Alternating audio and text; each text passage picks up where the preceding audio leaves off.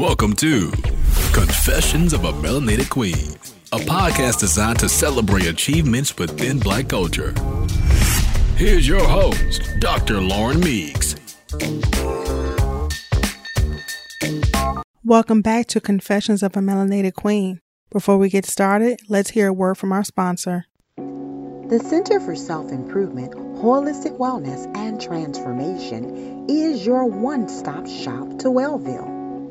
Here at the center, we believe in treating the whole person. This is why our goal is to help each of our clients to obtain optimal health and wellness through mental, physical, spiritual, and emotional alignment. For more information about the services that we provide, visit us at thecenterforselfimprovement.com or give us a call at 630-748-4849. The Center, where we believe in treating the whole you.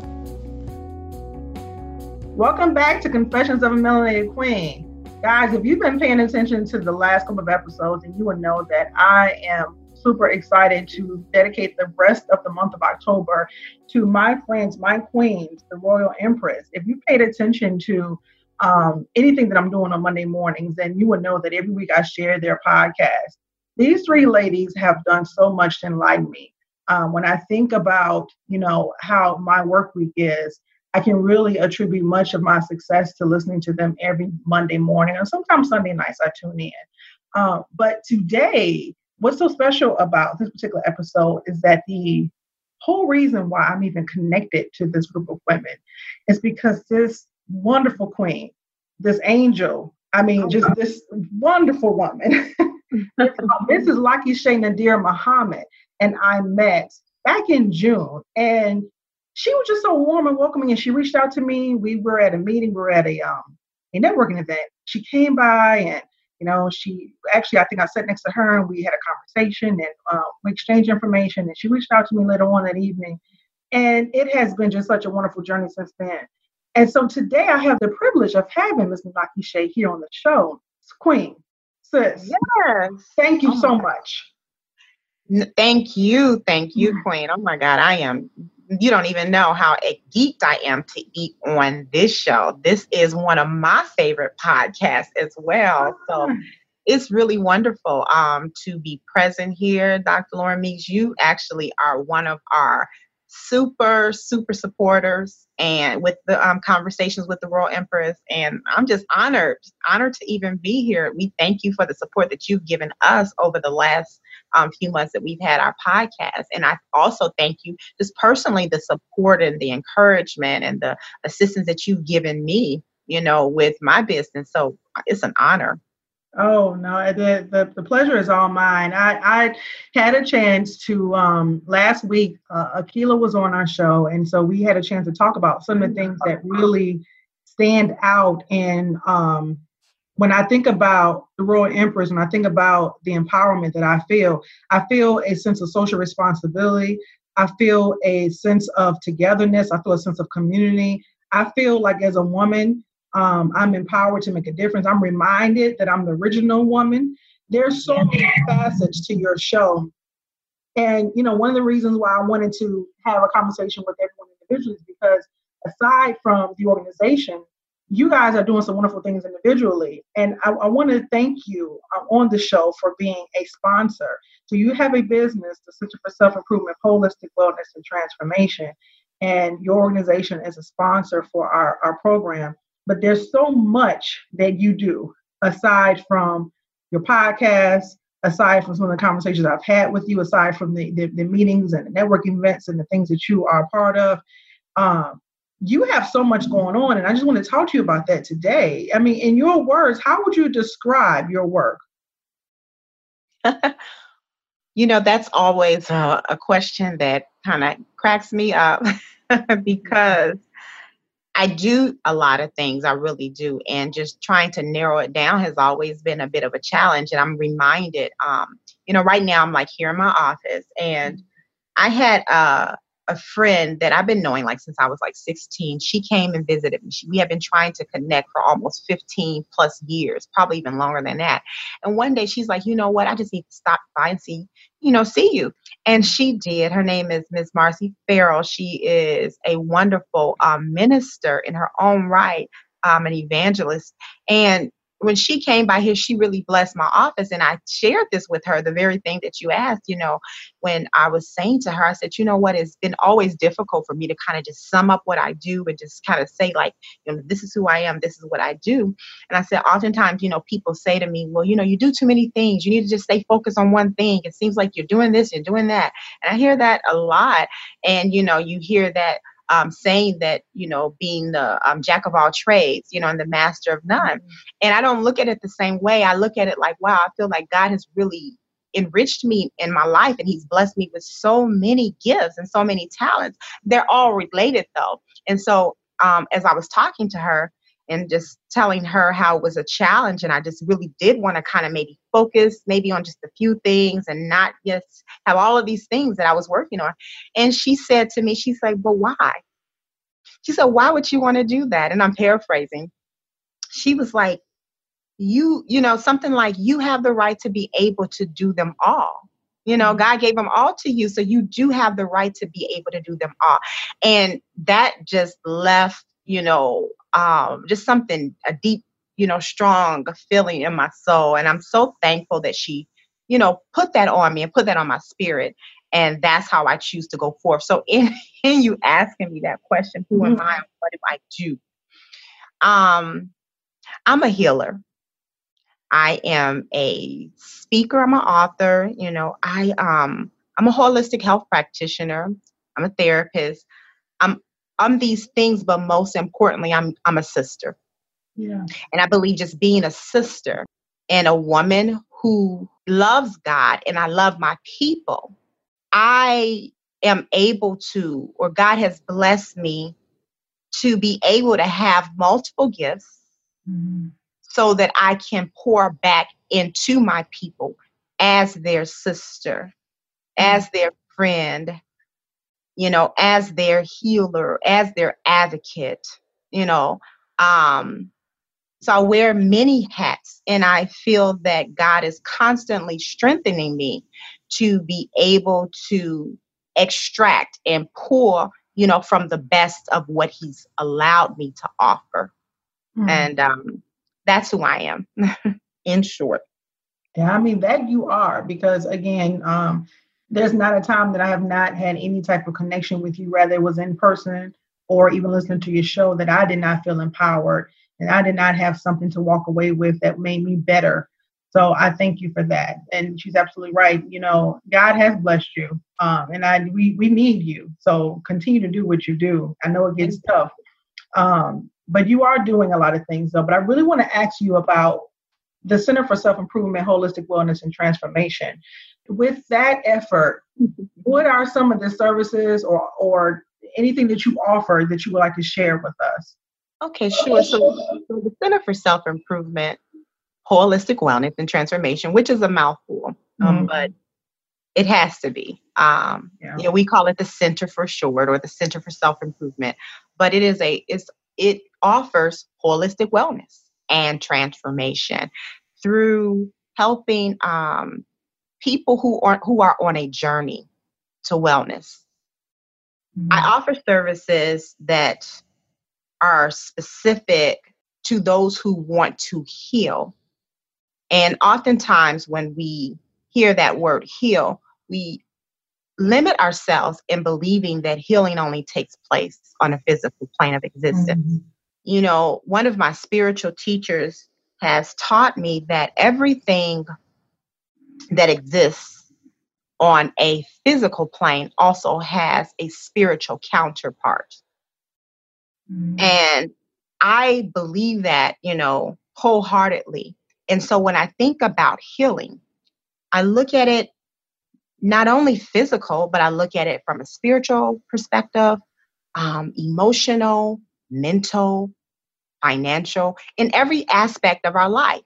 And so even with just using the word holistic, and, as we talked about, I spell holistic with a W opposed to with the H, because when I think about holistic, HOL, I think about digging a hole.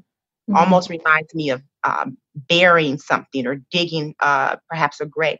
When I think about whole, WHOLE, that encompasses so much more. It encompasses the entire person in all aspects of our life. When we think about, even when it comes to, people getting a checkup or going to the doctor, we're addressing the physical things that might be challenging them, but we're whole people. And you can't separate that. You can't take and disconnect my head from my arm, from my spirit, from the emotions that I feel. When my physical body hurts, then don't we know that spiritually that's going to make us feel some kind of way? Right. Emotionally, it's going to affect us. Mentally, it's going to have an effect on us. I mean, just think about it. Think about like how if I was to see someone else in pain or you were to see someone else in pain, that may be their physical pain. But think about the emotion that you feel just from seeing it, And again, think about the emotion that they may have attached to the pain that they may have felt physically. Think about how when you're not feeling good and you don't want to go to work, it affects your spirit. It may affect the clarity of mind. So the services that are offered at the Center for Self-Improvement, Holistic Wellness and Transformation are designed to address all areas. It is difficult for me as a practitioner of wellness to help someone only in one area alone. Because have you ever heard when someone has been told that they have a disease, that, I mean, I've been told this, and now I know that this is something that they're saying is in my body or is wrong with me physically. But what type of effect does just being told that have on your spirit? Naturally, automatically. It's like, oh man, you can feel the emotion change. You can feel the shift. So this kind of, to me, it proves my point that you can't separate the physical from the mental, from the spiritual, from the emotional. We're all one. And I like to look at it like the Trinity, in that they all exist, mind, body, and spirit, and they all are equally as important. And so I cannot separate them, and they must be treated as one. So that's, where the holistic wellness comes in. If I can share with you, what you just mentioned about, when someone's given some news from a doctor, or they're told about a situation with them physically, how it impacts every other part of their being.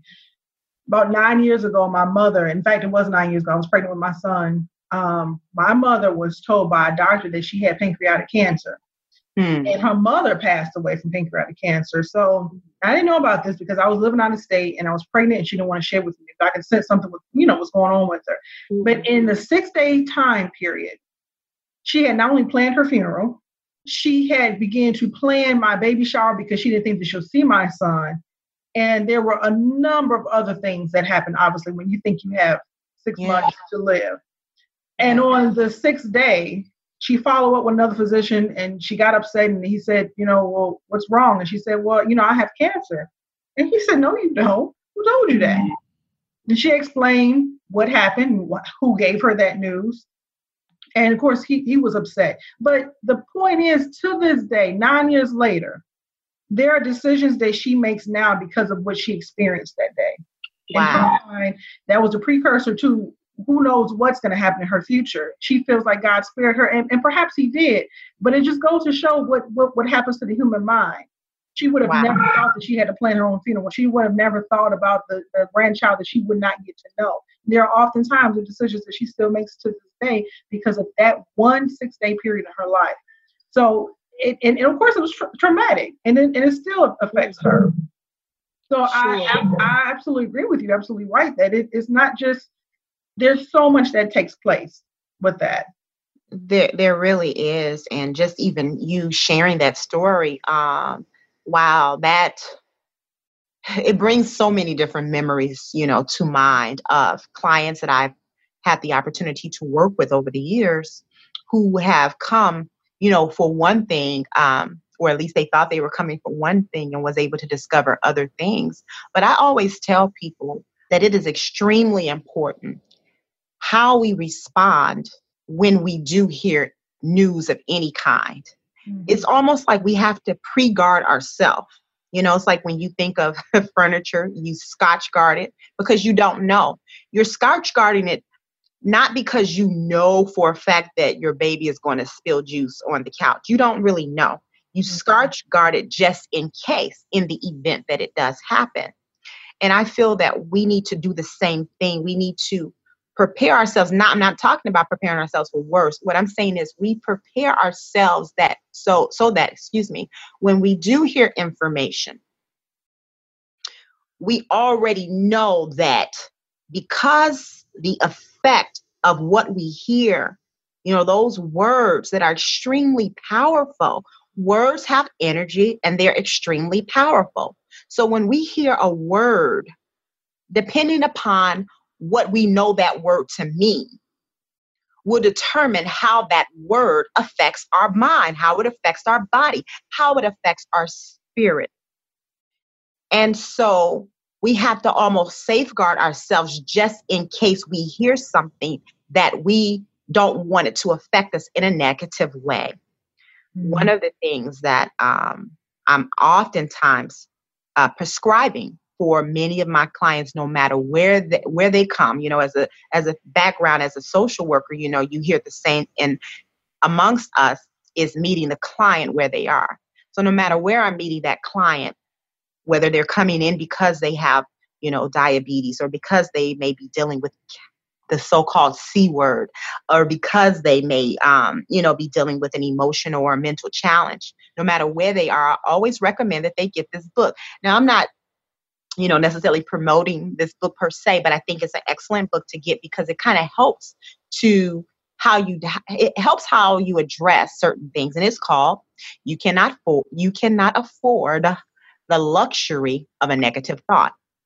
And I'll say it again, it's You Cannot Afford the Luxury of a Negative Thought. It's a thick book,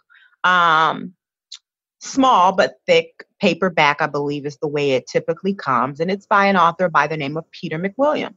I love this book. And that's the prescription that I give. I don't give drugs per se, but I give this because before I am able to help you help yourself, we first have to get the mind right, because the mind controls what goes on with the body. So as you spoke and gave the example of the information that your mother heard, even though she did not physically have it, when you believe something, mm-hmm. just hearing the words first and then believing it and accepting it as it is true and factual, it affects your entire body and the cells. It's almost like, when you see an animal, you talk about you're getting ready to feed your dog. Is he not preparing? Is his tongue not hanging out of his mouth, dripping with saliva, waiting because he can begin to taste the food? He hasn't even eaten it yet, but pre-digestion begins. The same way with the cells in our body, it's almost they begin to work like an army. So if you tell them, and if your mind believes it and identifies it, oh, this is what it is, then those things begin to go to work like an army, working either for you or working against you. Mm-hmm. So this is why it is so important, again, that we Scotch guard ourselves, that we protect ourselves and what we let in. When we listen to music, it's good to listen to music. It's a healing, soothing. It can be, very healing. Music carries vibration. But it's important, again, as we listen to music, what kind of music are we listening to? How is this affecting how I feel? How is this affecting my mood? At what time of the day am I listening to this music? Okay, the same way with food. When we make food choices, how is what I'm eating and the person who prepared it and what was on their mind, how is this affecting my body when I get ready to put it in my mouth? If the person who was preparing it was having a bad day and they had all kind of stuff on their mind, all of that energy is being poured into your food. And some people may say, now that's outrageous. That doesn't make sense. That's crazy. I bear much witness to this. I do. I don't even, if I'm not in the right or the best spirit, the spirit that I want to have, I will not even enter my kitchen to cook for my family. Why is that, Dr. Meeks? That's because, first of all, I'm the doctor in my house. Our kitchen is the laboratory. It's my laboratory where I go into that kitchen and I create what is best for my family. So as the person who is responsible for giving my children and my husband food, which gives them life, hopefully, at least that's what our intention should be, that the food that we eat is giving us life. So if that's my laboratory, and I know this, what happens in the laboratory? We're creating things. We're mixing things. We're making things that will cause something to happen. So in this case, or because of this, I won't enter the kitchen to cook if I know my spirit is not right, because I don't want to end up making a disaster. I don't want to, create something that if my children or if my family members were to eat it, it may cause an upset, in the way that they're or interfering with their digestive system. It brings me to thinking about this. There's a woman, a sister, a beautiful melanated queen, and her name is Dr. Ava Muhammad. She is also an attorney. She's a speaker. She's so many things to me, and she has really inspired me over the years. And I like to refer to her as like my virtual mentor. But this beautiful sister, one day she was giving a lecture, and she was talking about this whole thing that I'm referring to now in terms of the effect that thought can have, when consuming or digesting food. She was sharing in one of her lectures how there was a woman who was waiting at the airport for her husband. Her husband had went on a trip, and she was there at the airport waiting for him. She was with her newborn baby. Now, this was a time when they didn't have so many security measures. You can actually go, further in the airport even if you weren't going to catch a flight. So as she was waiting, she decided that she would breastfeed her baby. And while she was breastfeeding her baby, she got the news that her husband's plane had crashed. Wow. And that he had died. Mm-hmm. Okay. Now she's breastfeeding her baby. Now this is going to show our audience just the connection with the mind, the body, and the spirit. As she's breastfeeding her baby's drinking this milk coming from mom's breast. Her baby, from what Sister Ava explained, died instantly as it took in milk that became poisonous to its system. Because, see, the mother was thinking about this tragic event that had just happened to her loved one, to her husband, to this baby's dad.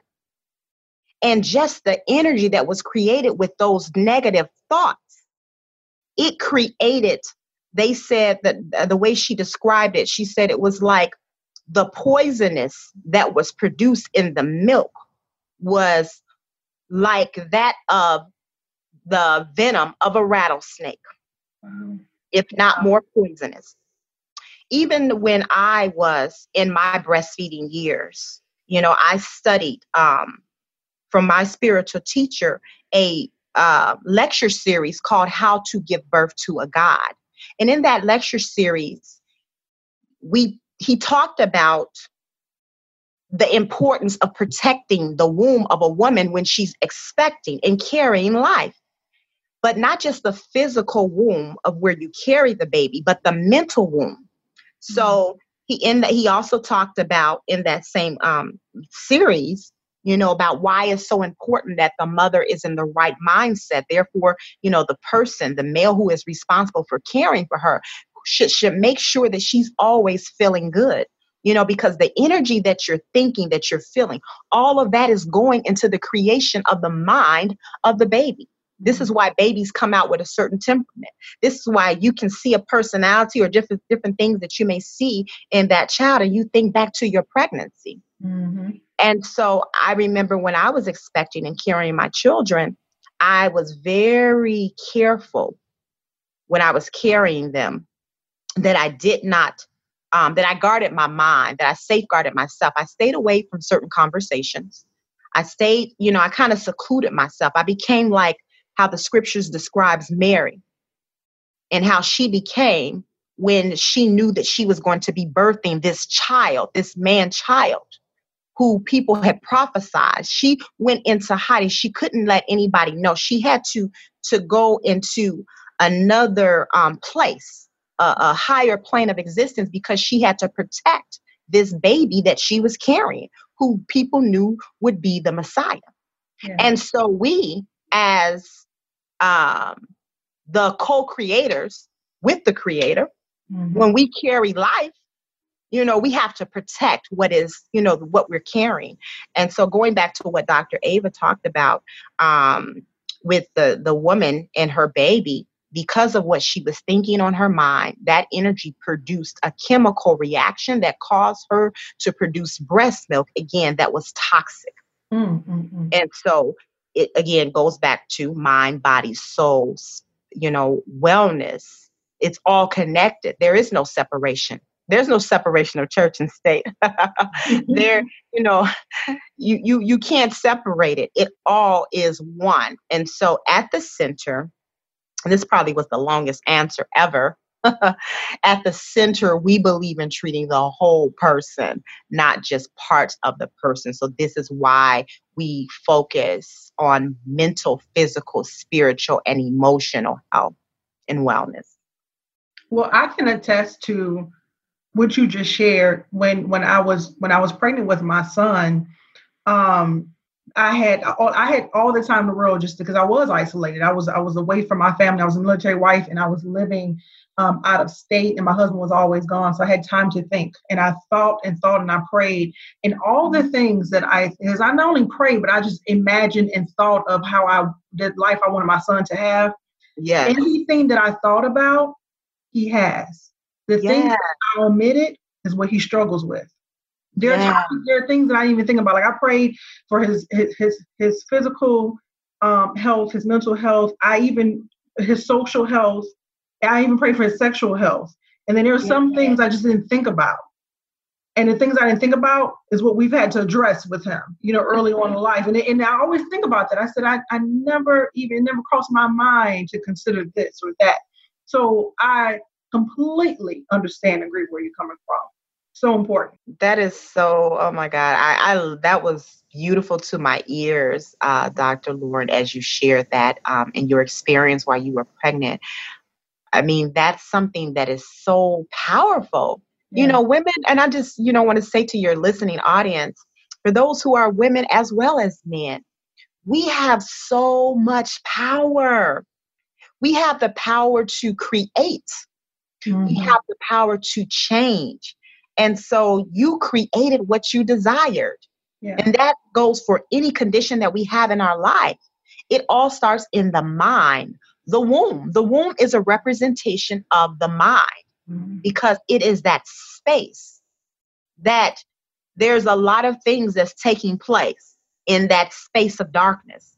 The womb, the physical womb of a woman, definitely can be compared to the world, in that when you think of things being created out of triple darkness, you'll never get darker than the womb of a woman. We don't know that the baby, when the baby is in there, there's not any sunlight in there, but it's a laboratory. It's something that's going on. And you fed into your child, your baby, before he was born. See, sometimes people believe that, the baby is not we think that the baby is not completed.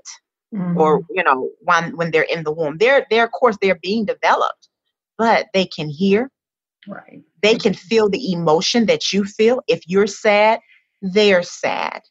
Mm-hmm. Whatever it is that's coming into your mind or your spirit is going right into the spirit of the baby. So I just thank you for sharing that. And it's so important for us to recognize how powerful, we are, and how what we do, what we think, what we feel, all of that affects, the birth or the development of the children, that we carry. Absolutely. And you have, there's a component to your work that where you really focus on maternal health. And, you and I have had recent conversations about this, and I've read some of your work. Tell us a little bit more about your role and your advocacy towards maternal health and women and their choice and their desire to give birth in the way they choose to. Wow. So yes, wow. That, one of the things that I probably get more excited about, and Dr. Lauren, because we've talked a lot, and I can talk a lot, and I get excited about certain conversations. I get excited. There's always going to be a smile on my face when I'm talking about holistic health, mental, physical, spiritual, emotional. Always going to get excited. But I must say, my confession right now at this moment is that I so enjoy maternal health and talking about and helping women as it relates to maternal health and well-being, because it's just so near and dear to me for so many different reasons. So part of the work that I do as it relates to maternal health and advocacy, I help women to know that they do have a choice. Oftentimes, we never have been told that we have a choice. And when I say choice, I'm not necessarily talking about whether one is pro-choice or pro-life. Yeah. I'm thinking about the choice once you know that you are with child and this is what you desire, is to bring life into the world, that you have a choice to be the person that creates this story, your narrative. You are the author of that, and that you don't have to accept what society has taught you and told you. See, we have been presented with so many different narratives that are not our own. They're really foreign to our kind. They're foreign to us. And when I say foreign, I mean that things that have been forced upon us because of living here, in Western society. Not to say that it doesn't take place in other places, but I see it more practiced in the West, As women, I believe, one of my beliefs is that we are the co-creator with God. Yes, God is the force, the power, the supreme being. But when we bring women into the equation, we're also gods in our own right, because we carry the power to create new life. So this is what I mean by co-creator. He's giving us the permission and the authority to create in our womb space, life. Who else can do that? Right. It's so powerful. But with that being said, over the years, our voice has been silenced. And our choice to give birth the way that we desire or the way that we feel most comfortable has been stripped and taken away from us. In many instances. We've been told that this is how women give birth. You go to a hospital, you lay down on this bed, you do as you're told. You're thirsty, you're hungry, no, because that might mean that when you're getting ready to, the baby is getting ready to come out, you may have an accident. I don't want to deal with that. So no, you can't have anything to eat. We'll give you a couple of ice cubes, turn over, lay down, push. There are all these things that come with that. Who do you think that you are to tell me that this is how it should happen? How dare you? And what I'm saying to women all over the world is that, Queen, listen, our ancestors have been doing this since the annals of time. Right. This is what we do. This is who we are. As the original women of the earth, we have the power to bring about life, and we can do it the way that we desire to do it. So if I choose that I don't want to lay down, how about that? If I choose that right now, you know what? I'm working this energy up, and this baby, I can feel it moving inside of me, and it's getting ready to come. But I think I want to have a banana. How about that? You can't tell me what I can and cannot do. Now, the question becomes is why? Why has this society put such an emphasis on telling women what they can and cannot do? Well, that's simple. Some may not really understand, but it's called a business, Dr. Lauren. Mm-hmm. There is a business called the business of birthing. Yes. If you go into a hospital to have a baby, and I'm not telling anybody there's something wrong with that, but it's money, just like if you go into the hospital to do anything else. Mm-hmm. And if they can get you in there and they already know how much they're going to charge you. See, this is the thing. Birthing is freedom. Yes. Doesn't cost anything to have a baby. It's a natural process. We've been taught that it's unnatural. Mm-hmm. And anytime I believe that something is not natural, it's unnatural. Anytime I believe that it's something is a sickness or illness, then what do? I have to go to the hospital because I need help. We've been trained and conditioned to believe that when women are pregnant, they now have an issue that needs to be treated. And what I'm saying to women is I'm giving them back their voice and saying, no. See, the Queen of the Universe understands that this is a natural experience. The Queen of the Universe knows that she's connected to God, the ultimate life giver. The Queen of the Universe understands that her womb is sacred and that she's been put here as one who can share with the world the many gifts that have come. Because if it didn't come through her, then it didn't happen. So why must I be dictated to and told that I have to do it this way and that way when my ancestors have been doing it since the annals of time with no issue? Right. Because it's a business. Right. And the more that I can make off your ignorance, the more money I can make off your ignorance, then the better off my pockets will be. Mm-hmm. So doctors, and I'm not saying all doctors, there's some good doctors out there. There's some wonderful doctors out there. Correct. There's some wonderful people in the health profession who really care about women. But what I do know, statistically speaking, that the infant mortality rate, especially among Black women, but the infant mortality rate here in America is extremely high in comparison to any other country. And I'm talking about infant mortality rate where babies have been born in hospitals. Mm-hmm. So a part of my work is to inform women and to advocate on their behalf, to provide them with information that maybe they did not know. And I'm not saying, okay, you need to do it this way, you need to do it that way. But what I am saying is that however you choose to give birth, I want you to know that these are your options. Don't let a doctor come and threaten you. Don't let a doctor come in here and make you so afraid that he forces you to have a cesarean section when you knew that you were capable of being able to do it the natural way. And again, I really want to be clear about this because there's a lot of controversy, surrounded around this topic. And sometimes because I speak with passion, when I talk about this topic, I can be misunderstood. I speak with passion because this is just something that moves me. I really feel that God has gifted me in this area, and I really pull and draw from the strength of those who came before me. Mm-hmm. But I want to make sure that to those who are listening, again, however you choose to give birth, I'm not saying that there are not times when people have to go to hospitals to give birth. I'm not saying there are times when people may have to have a cesarean section. I'm not saying where there are times when there may be you may need the assistance of someone else who has another type of knowledge. But what I'm saying, and this is all based on research that I've done over the years, for over the last 20 years. Mm-hmm. And I find that in this particular country, America, where we currently live, the business of birthing has gotten out of control. Yeah.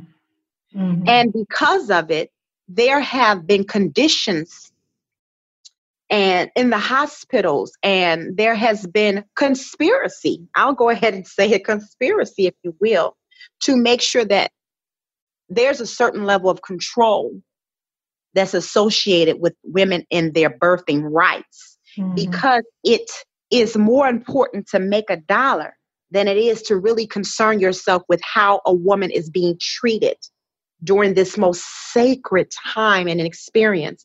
And I feel that the birthing experience probably is one of the most sacred times that any of us will ever experience. That's the child and the family, including the mother and the father. It's a very sacred time, and it should be treated with respect. And I know too many people who have had experiences that were not good experiences, and it left trauma.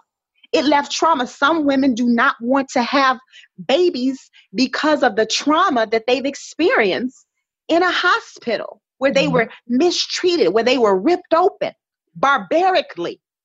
Now, I just want to put something on the listener's mind. For those of us who know the work of our ancestors, those of us who know the work of our great-great-grandparents, who some of our sisters were out there picking cotton in the fields at 5 a.m. And then at 6 a.m., they were squatting in that same field and a baby was coming out. And then by the time 10 o'clock came, they were back out there on the field. I'm not saying that that is the way it should be at all, because a woman definitely needs her rest. She just gave birth to a God. But what I am saying is that if this is what we've been doing, our women were called to be the wet nurses and the midwives for many, because this was their skill set. But then there came the turn of the century, and this business of birthing started booming. And then there started to be a new narrative that had to be put out there to the people, because they realized the more people that bought into this, the more money they can make. And most of the people who went into this so-called profession had no clue. The midwives knew. The midwives studied, the universe. So they knew exactly what to do and when to move and what the woman needed, because they too were women. And I'm not disrespecting any man out there who chooses now to, go into the profession to help women with delivery. But it's something innate about a woman that just knows. So when a woman knows her body and she's feeling the need to push, and they tell you, no, don't push. Are you serious? My body naturally is telling me this is what I need to do. And you're telling me, hold on. So I can go on and on about this. I can probably do a whole show on this, but it's so dear and near to my heart. And I apologize in advance. No, don't. I feel like no matter what topic we touch, I have a testimony to back it. But to your point, in support of what you're saying, and what you've witnessed and what you've researched, I can share that when I did give birth to my son, he was born on a military base, and everything that you're touching on, I experienced. My water broke it woke me up at 6 a.m., woke me up out of my sleep. Called my husband. We went, I probably arrived to the hospital about before 7. At 7 o'clock, I remember asking, because I had not experienced pain at that point. I just, my water had broken. But I did say, I'm curious to know, when do you think I'll have the baby? And they looked me dead in my eye and said, oh, you'll have the baby today. Okay. Now, I've heard of women in labor 24, 36 hours, but you're telling me I will have the baby today. And they were absolutely right. I had the baby today. Now, how did they make that happen? They gave me Pitocin to increase my contractions and to bring on my labor. And I noticed that there was a nurse she was in training, and they had introduced her to us because she said, you know what? The head nurse said, this young lady's in training. I think you guys will be a great couple for her to work with today. And they were over by the Pitocin machine, and they were doing something. And I heard the young student say, I thought we're never supposed to go over 20. And the more seasoned nurse said, she said something discreetly to her, but no, she's going to go over. So they were really pushing that Pitocin. They were pushing it because they wanted me to have that baby that day. And then the midwife came in and she said, hours later, okay, this baby is going to be big. This baby's going to be at least 10 pounds. So you might want to go ahead and get the epidural. So I'm already scared now. And I said, well, I don't want an epidural. I don't want that. I don't, that's not what I planned. So they kept saying, the baby's going to be big. Baby's going to be big. So, okay, at this point now, I cave because I was approached several times she even got on her knee and got close to me and said, I think you really need to make this decision. We need to do this now. So I opted to have the epidural, which was a very traumatic experience for me. And then because I decided to have the epidural, my body could not naturally speak to me and tell me when it was time to push. So I had to depend on others to tell me. Right. And because of that, I experienced a lot of tearing. And all of that to say, and the baby was born that day, so it's because it was a military base, the goal was get her in, get her out, get the next one in. And that's the thing, Dr. Lauren. And it doesn't just happen at the military base, though. The hospitals, see, the thing about it is the doctor has a schedule. Yeah. He's already told his wife he's coming home for dinner. Wow. Or she's already told her children that she'll be there at the musical that's taking place at 7:00. So he and she, they have a job to do. No, they may not have a 9 to 5, so it's already an inconvenience of their life. And again, I'm not speaking to all, but I know this to be a fact.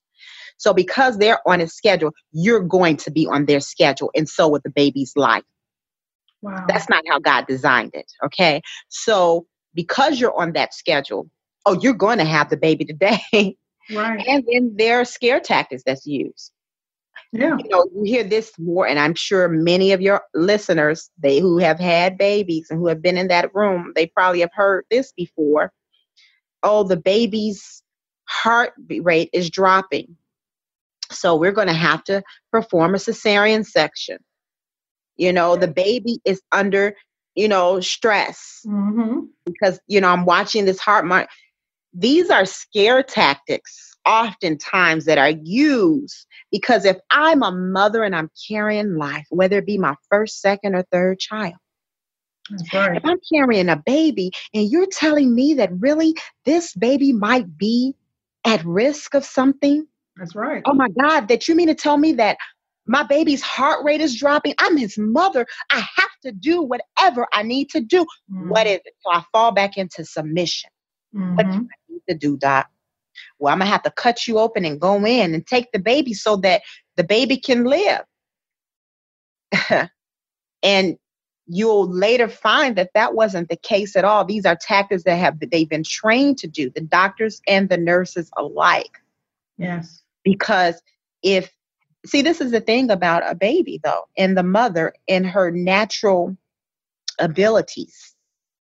A mother could pass out, okay? I guarantee you that baby is still coming out of there without the assistance of anybody and anything. When the baby is ready to come, the baby is ready to come. And I don't care how big the baby is. They tell us these things too. Oh, that baby is too big to come out vaginally. God put it in there. God is going to bring it out. That's right. There's no such thing. We are made to expand. It's called elasticity.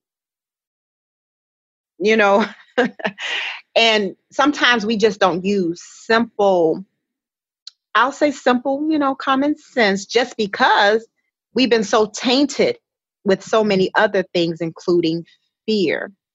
Right. Even gravity. Gravity is what helps bring that baby right on down the slide. Gravity does that. That's a law of nature. So what is the famous position that they tell women to lay in or get in? They want you to lay down. Why? Right. They want you to lay down because that's convenient for them. It's easier for them to do their job if you're laying. Tell them, go. I guarantee, ask any woman who's planning a pregnancy while she's in the middle of getting ready to deliver. Tell them that you're about to stand up like your ancestors did. Tell them you're about to squat or get on your knees and watch the reaction that you're going to get. They're going to tell you, I'm safe. Oh, no, don't do that. No, what it is that for me to do that, which, goes right along with gravity, the baby is going to allow the baby more room and make it come out much more easier. But for the practitioner, on the other hand, is going to be such an inconvenience. Now I have to get on the floor. Now I have to get on my knees. Now I have to get under, and it's not comfortable. Child, you better lay down in that bed. and open your legs and push when I tell you to. Be a good little one now. Do as you're told. And so with my advocacy and maternal health experiences, I help women to reclaim their voice, to reclaim their choice, and to reclaim their power. That's right. Because I see it as a divine gift to be even in a position to give birth.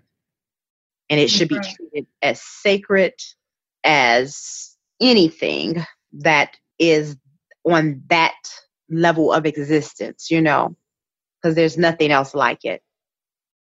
And I would have loved to have had an advocate with me, somebody, because my husband certainly didn't know what to do. We trust the system, and we were desperate to have a healthy child. And so you're right. You kind of go along with it because, for one, you want the situation to be over as soon as possible. It's not pleasant. And had I not had that epidural, I would have been able to walk around, but now I'm confined to a bed with a catheter. Yeah. So there's so much. There's so much in that. So that would have been great. And so that's great that you are doing that work. Now, how does that tie into your title as the Indigenous baby catcher? Tell us about that. Wow. So they really kind of work almost hand in hand. Because of my love to be an advocate and to work in the area of maternal health and wellness. And because of my experience in being blessed to be able to birth 2 children into the world in the comfort of my own home, with the assistance of, my children's father, that experience and many after that, it gave me my voice. It gave me the right so that I can make a choice. And this is a choice I actually had made way before, I knew I was pregnant. I had decided long ago because I had been studying for so long, about home births. Mm-hmm. And I was just so fascinated and I was just so in awe. I knew that this is what I wanted to do. So when the time came, I was blessed to be able to, have exactly what I desire, which is a home birth. So I was able to create my own narrative. It wasn't the lights, the camera, and the action. It wasn't in like a cold place, where once my baby came out, they were slapping him on his backside, trauma. Mm-hmm. Imagine being in a dark space for like 9 months and then boom, you're in like all of these unnatural lights. But that's a whole nother thing. So I was able to create that narrative for myself to where it was comfortable for me. I was able to play the type of music I wanted to play. If I wanted to play music at all, I was able to just kind of, get in the spirit and create the energy that I wanted. And so with doing that, after that, my first experience, which my oldest son is now 18 years old. So after my first experience, I decided that I wanted to tell the world. I wanted to share this with everybody else. So anytime I saw a woman who was pregnant, I was like, oh my God, you're having a baby, ooh, let me tell you, so I always encourage women. Then I had friends who were like, oh, wow, that was amazing what you did. Can you help me? I want to have a home birth. So then I just started naturally just sharing information with women. And then for those who were really serious about, having a home birth, then I provided consultations. I would share with them my experience. And then before you knew it, I started helping women. I became an Indigenous baby catcher. Now, I used to say midwife, but I don't say it anymore because for legal purposes. See, I'm of the belief of this. When God gave me something naturally, when He gave it to me, it's a gift. Mm-hmm. It's something that's already innate in me. So therefore, I didn't go to school to learn how to do it. Mm-hmm. Not knocking anybody who goes to school for that profession. I didn't. It was something that came naturally for me. God continues to download information to me to this day as it relates to birthing. And so that experience empowered me and I wanted to be able to share my services. And so I would meet people, couples, women who were oftentimes referred to me and they say, hey, I'm thinking about this. Can you help me? And even if they decided for different reasons that they didn't want to go along with the actual birth at home, I still was an advocate on their behalf by helping them write a birthing plan, by going over what is it that you really desire. Let's create this narrative, and then giving them that birthing plan so they can go to the hospital with it, and then being there at the hospital if they needed me to be. So no matter what they chose as their way to birth, still giving them the empowerment and the voice. So that's why I say it ties them together. So and I just thought about the title. I said, wow, what am I? Because I remember I used to sometimes feel some kind of way when I would say midwife. And I don't have any objection to the name in and of itself. I would feel some kind of way only because I knew that, no, I was not certified as a midwife, but my ancestors weren't certified either. No, they weren't. That was what they were called. That's right. But again, when I would go around other people who were in certain professions, professions, whether it be nurses or doctors, who this is what they went to school for and they were trained, which is very different. And let me say something. I'm very thankful for technology. I'm very thankful that when someone finds themselves in a situation during pregnancy and they need emergency care, I'm thankful that there are things and techniques that can help them. But when I would be around others who this was their profession because they went to school for it, and I would say it, so I always would say, I am a lay midwife. Malay midwife. I would say it like that. And I remember one day somebody asked me, how does that make you feel when you say that? This is one of my people who know I'm really deep into mindset and, language and words. And I was like, oh, I don't like it. Yeah. Meaning I don't like the feeling that comes with that. And maybe it's because of a mental trauma that I've experienced myself associated with people telling me what I cannot do and how crazy I am for thinking that I can have these babies at home. And child, who do you think you are? And that's crazy. Really? You're not going to go to the hospital? Oh, you having another baby? You going to have it at home again? These are the things that I would have to hear from friends and family alike.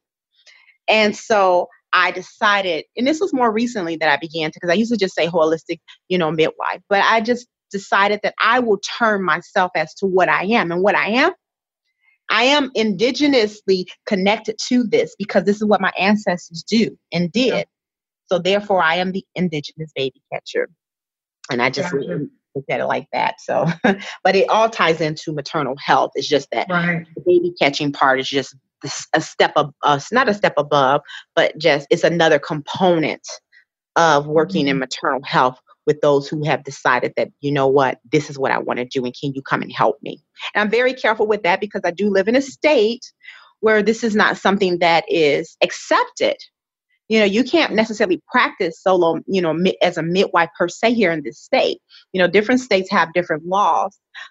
So what I do, even as an indigenous baby catcher, I am helping you as the woman. I'm empowering you, showing you what you're made of, giving you a clear vision by helping you to see it.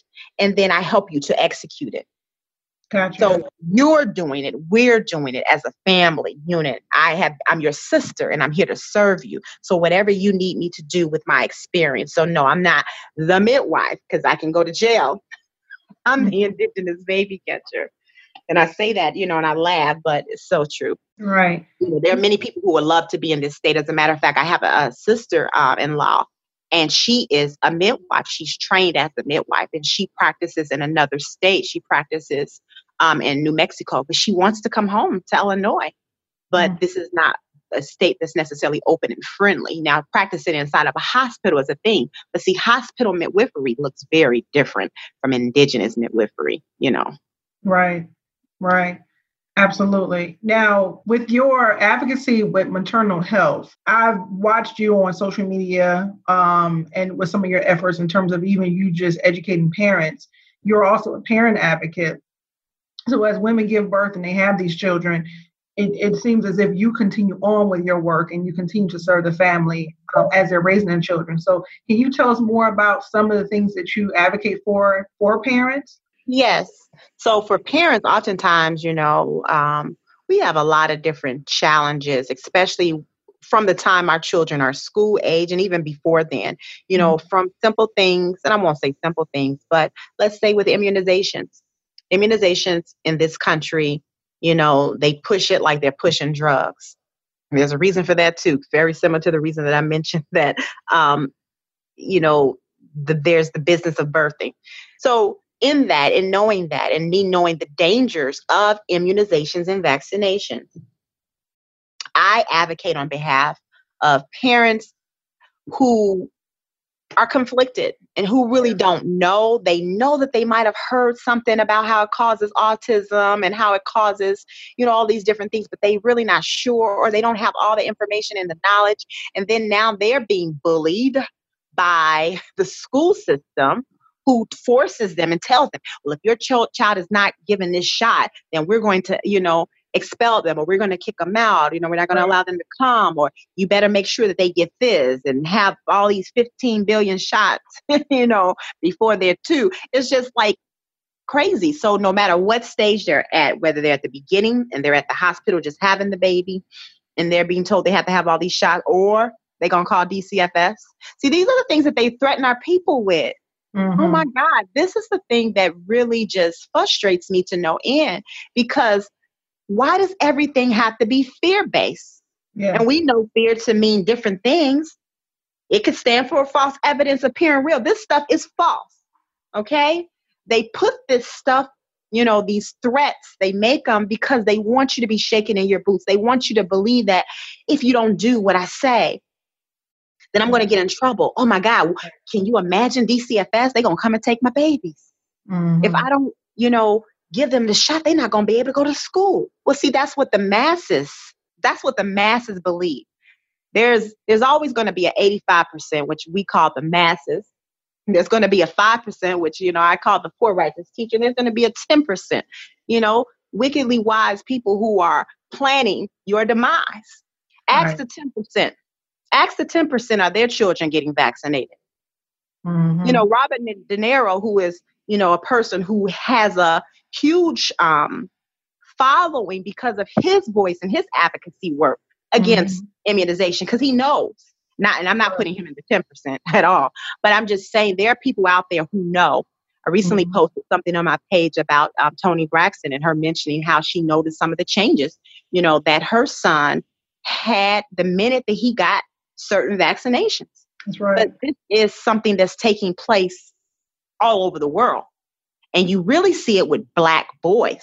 Mm-hmm. You see it with others too, but you see it a lot with Black boys. There's a reason for that. And we don't have much time in this show to go into that, but that is the work as it relates to parent advocacy. And then also with the parent advocacy too, as parents, I had and I'll just share this real quick.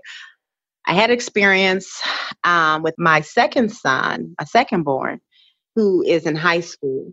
And last year, he, after being homeschooled, he wanted to, go to a regular school, quote unquote, regular, whatever that means. And so me and his dad, we allowed him to make that choice. But anyway, to fast forward, he had an experience while he was there where he was being bullied. Mm-hmm. And wow, that was a tough one for me. That was tough. So my child is being bullied and I had to deal with this. And so when I go up to the school to deal with it, particularly with administration, I hated the way they chose to handle it. Mm-hmm. They got an F, in the way in which they handled that. I feel that they needed to be trained and educated as to how to deal with that. But I also felt like, man, I really want to talk to this parent. I want to talk to the parent of this child that bullied. And let me just say, thankfully, my child, even though he was bullied, see, because we have different perceptions of what bullying mean. It could come on all levels. But even though he was being bullied, he still stood up for himself, but he was still being bullied nonetheless. Right. And the parents, I really wanted to have a conversation with them. Well, the school didn't allow me. But I felt like this was necessary. And this is probably my, social work, and mental health skills kicking in. Because I'm like, there's an issue here that this young man can come and do these things and say these things. I need to talk to the parents. I just really want to kind of get to the bottom of this. Because that's my sister. That's my brother. I'm in the community to serve. So I really want to talk. But make a long story short, they didn't allow it. And it was just some other things that took place. And through that pain, because I was his mother, as my child's mother, I was going through some pain of that experience. I decided to take my pain and wrap it up with my passion. because I've already been an advocate since I can remember, since a child. And I've already, advocated on behalf of parents. So then I was like, wow. So I ended up creating a curriculum. This is where this curriculum was born out. I won't talk about that on this show, but the curriculum was designed to teach parents as well as the administration on more effective and efficient ways to deal with bullying. And not only the parents of the bullier, but the parent of the child that's being bullied. And that's how that was born. And so the rest is history still in the making. So, and if I can ask this, if someone's listening to this and they're hearing all the wonderful things that, you offer families, would we separate them from the center, or do they fall under the center? I just want to make sure that people are clear on that. They all really fall under the center because the center is designed to deal with mental, physical, spiritual, and emotional needs. And it's to help individuals to obtain optimal health and wellness. But everything that I talked about is related to obtaining optimal health and wellness. It's just different parts of it, So I am Lakeisha Nidera, the speaker. I am also Lakeisha Nidera, the advocate, and all of these different things, But under the center, which is an extension of who I am, these services are provided. So Gotcha. Okay. And you just spoke on speaking. I had an opportunity to kind of participate in one of your recent social media posts where you had offered an opportunity to provide a training or workshop on parenting. What can someone expect from you in terms of speaking? Do you touch on all these topics that we're going over? I do. Okay. I do. I can tell you though, yes. So a part of my speaking, yes, in just about every topic that we've had the opportunity to talk about today, I do speak on.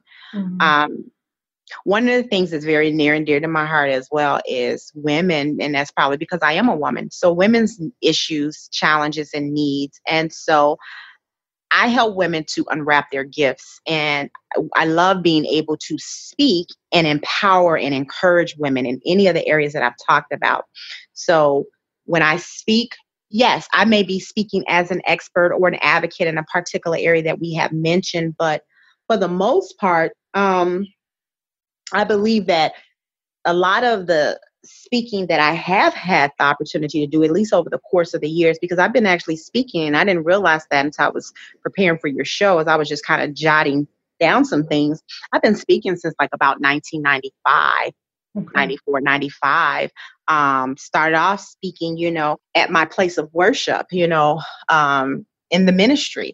And then I started speaking at colleges and universities. I would be invited. And at that time I was, a lot younger, and I didn't realize, like the effect that this was having, but I was oftentimes being called to speak, and that's when I got most comfortable. And I realized, wow, this is what I really enjoy doing. As you see, I'm just talking and talking now because I like talking about subjects that I enjoy, that I can relate to. And I like being able to share with people and give them information, especially if it's something that they desire. So I don't even know if I answered your question. No, you did. Absolutely. It's just that, because you offer so much, and I will share with you that, and I think I mentioned this to you before, that you're so effective because even as it relates to health and wellness, what we eat, what we allow ourselves to take into our bodies, you just really being straightforward, honest, but also offering solutions has helped me to make better decisions on a daily basis. So I remember sharing with you, I saw a post that you made. It was about something related to food. But that day I made a decision not to eat one thing, and I chose to eat something different. So it's very impactful and it's very effective. And I think about that. And because you share often, it's always backed up with data. And it's very clear, and it really makes you think, I thank God for your gifts, because it's very needed. We all need reminders. And so there are times when I'm just like, wow, okay, I received that. I received that. You said something really good, and I just kind of want to chime in and say this. You said we all need reminders. This is the thing about me. Oftentimes when I speak, especially when I'm inspired to, post something, it's usually something that might have been on my mind. Sometimes it can be personal. Sometimes it's not. Sometimes it's just something that just came to my spirit. But we all need reminders, and I'm reminded daily. So when I speak, I'm speaking to myself. Right. Oftentimes, I speak to myself because I'm constantly learning. Listen, one of the other titles that I give myself is a student. I will forever be a student. I am a student until the day I take my last breath, because I learn from other people. I learn from other people's experiences.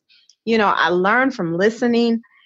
And sometimes I may learn even through trial and error, but I learn. And so when I'm blessed to be in a position as a student, I try as best as I can to be open and to be humble.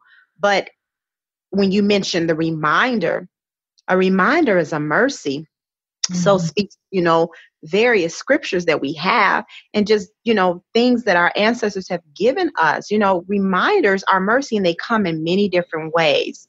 So as much as I may be a reminder for others, everyone is oftentimes a reminder for me, because I'm always listening and looking to figure, how can I improve myself? How can I make a change? Wow, does this apply to me? Do I need to do a self-check in the mirror? Do I need to go back and reevaluate, self-correct, self-evaluate, So yeah, a reminder definitely is a mercy, and it's a blessing indeed. And that's even to me, because I promise when I'm talking to myself. I said, listen, I may be standing before hundreds of people, but I'm listening to myself, and let me make sure that I am found doing exactly what it is that I'm encouraging other people to do. Okay. I appreciate that. Well, I know you are busy, so I won't keep you long, because I really feel like I could talk to you all weekend. But I'm curious about one thing. So if, having said all this, if a person is really interested in working with you, what would be the process in terms of their involvement with the center? Do they come in, and for one example, do they meet with you? Do they have like an assessment? Do they kind of just have like a consultation over the phone? What can someone expect to get the ball rolling in terms of developing a working relationship with the center? Great question. So they can start by contacting me. They can either give me a call or go into the centerforselfimprovement.com and, make an appointment. And yes, I actually offer a complimentary session, maybe about 20 to 30 minutes, just so that we can kind of discover, just like, I guess, a discovery session, if you will. We can just kind of figure out what's going on and what you actually might be in need of. So, and once we kind of go through that, then we'll take it from there. I'll give you an outline of what it is that I think that you could benefit most from. And then we'll determine whether or not it's a good fit. That's important. That's a key thing, whether or not it's a good fit, because I recognize that with my personality and even with the services that I may offer, and, everybody is not going to be a good fit for me, and I'm not going to be a good fit for everybody either. I'm the type of person, I love helping people, but I particularly love helping people who also want to be helped. I don't do any back and forth, any push and pull. There's nothing that I do, there's no force. If this is what you really desire for your life, I desire it for you too, but I can't work harder than you. So I choose to work with people who are ready. And even if you're not ready, it's okay. I don't mind sharing with you information and things like that, but that's pretty much what you can expect. You can give me a call and we can talk, and it can be done over the phone. And that's the beautiful thing, with technology. Doesn't matter where you are in the world. I do have clients overseas and other places that I'm able to communicate with, via Zoom and Skype, and so I offer my services to anybody who feels that they may need it and that they're ready to make a change and be transformed. Okay. Sounds good. Well, I definitely will encourage anyone out there who's looking for additional support, holistic support, to work with our sister, Alaki Shea Muhammad, because knowing you and the experience I've had with you so far, not only are you passionate, but you're very sincere, very personal, and you really actually truly care about the individual and all the working components of their life. And so I know, again, just hearing your voice every week through the podcast, just seeing your posts, it has helped to transform me. So I can only imagine what someone will experience having that one-on-one personal support from you. Have you ever worked with groups of people, like small groups? Or are they usually individuals? Both. Of course, you probably already knew the answer to that because since it seems like I'm here, there, both. I enjoy both actually. I love one-on-one, individually, but I also enjoy groups as well because it can be, effective. Sometimes people may be a little shy. They may not always feel as comfortable working one-on-one, and they may feel, more, or they may feel more comfortable, when they're in a group where there's other people who might be going through the same thing. So I do both. Some of the groups that I do are parenting, as well as anger avoidance or anger management. And so I do quite a few different things, but yes, but I do both groups as well as individual. And before we wrap up, I hear a little rumor or may have seen a little post here and there about a potential book that's coming up that you have been involved with. You want to touch on that a little bit? Ooh, okay. Yeah, I'm excited about this. I do have a book that's coming out, and it's called Voices of the 21st Century, Women Who Influence and Inspire and Make a Difference. And so this is a book collaborative work that I am blessed to work on with the Women's Speakers Association, which is a nationally known organization who basically helps women speakers by providing, resources and other assistance in development. And so this organization, they came together to do this book collaboration where they invited 30 women from around the world to share, very similar to, I guess, a book similar to like Chicken Soup for the Soul. Mm-hmm. So in this book, basically, there are 30 chapters because there are 30 women, and we all share just experiences that we've had, things that we feel might inspire other women and motivate and help to influence women to change or just to be inspired. So I'm really excited about that book. It actually is going to be coming out on October the 18th. This is the day. And just for your listeners, on that day, we will be selling the book for 99 cents on that day only, October the 18th. I actually will provide a link and, you can just go on and purchase that book. And so the reason I really enjoyed that book, writing it, is because I was able to talk about my own experience, with maternal health. I have a very short chapter in there, but the other stories from the other women were absolutely fabulous. I mean, I learned a lot. I really did. And I was very inspired by some of the beautiful women who partook in this book collaboration. So I'm really excited about it, and I'm just looking forward to it. Do you know, sister, if on the 18th, if the 99-cent version will only be electronic, or will there be a hard copy available as well, or both, or no? No, now that is a good question. I know for a fact that it will be electronic for sure. But that whether or not it will be the hard copy at 99 cents, I'm not sure, but I can find out and let you know. Okay. And I asked because by the time they hear the show, will be the 21st. And so I would like to offer our listeners an opportunity to get a copy from me. I'm going to purchase, when they are available, several hard copies for everyone. And I will make sure, I'm sorry, not for everybody. Some of y'all not going to get one from me, but you will need to go out and buy one. But I will get a handful of books for the listeners and make sure that I pass them out because I really appreciate what you do. Wow. Dr. Meeks, that is absolutely so very kind of you to do that. I mean, I really, really appreciate it. Wow. Yeah, no, it's no problem. I mean, once a month, our podcast will have some type of giveaway. So I want to make sure that at that time that I offer people an opportunity to have it. For those who may not have the means to have it, our loyal listeners, I want to offer that. So, and again, your work has been so supportive of our podcast. You have been individually supportive of me personally. And I know for a fact that whatever you wrote in that book, our people need to hear it. So I want to make sure that message is spread. Well, that is kind. I received that though, because I really, honestly, I enjoy reading the book. I enjoy reading the other authors. I was able to really get to know them on a different level. And it just kind of is, we talked just about it just a moment ago that, a reminder is a blessing, and to be inspired by others is always, an opportunity for growth. Yes, absolutely, though. So everybody out there, our family, just so you know, you will be hearing from me at the time that this is released so that you can participate in the giveaway. So we'll make sure that you have a copy of our sister's book and you can share with your family some of the information that you're learning from her, because she is absolutely a teacher and a healer. Yes. Thank you. Thank you so much. No problem. No problem. So before we go, just one more time, how can people get in contact with you if they want to get involved with the center, if they want to reach out to you? What is the best way to contact you? The audience can contact me by reaching out to me by phone, which is 630-748-4849, or visit us at www.thecenterforselfimprovement.com. And so I just wanted to just kind of say to Dr. Meeks, at the center, now I'm not the only practitioner.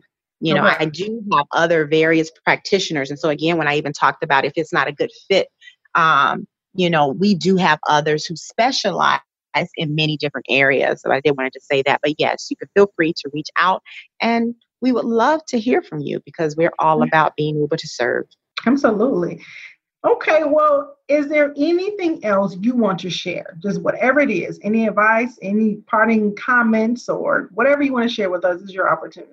The only thing I can think of, because I know we've been conversing for a minute. And so the only thing I can think of is I just want to remind our listeners that you know, we have power. Mm-hmm. We have the power to create our own destiny.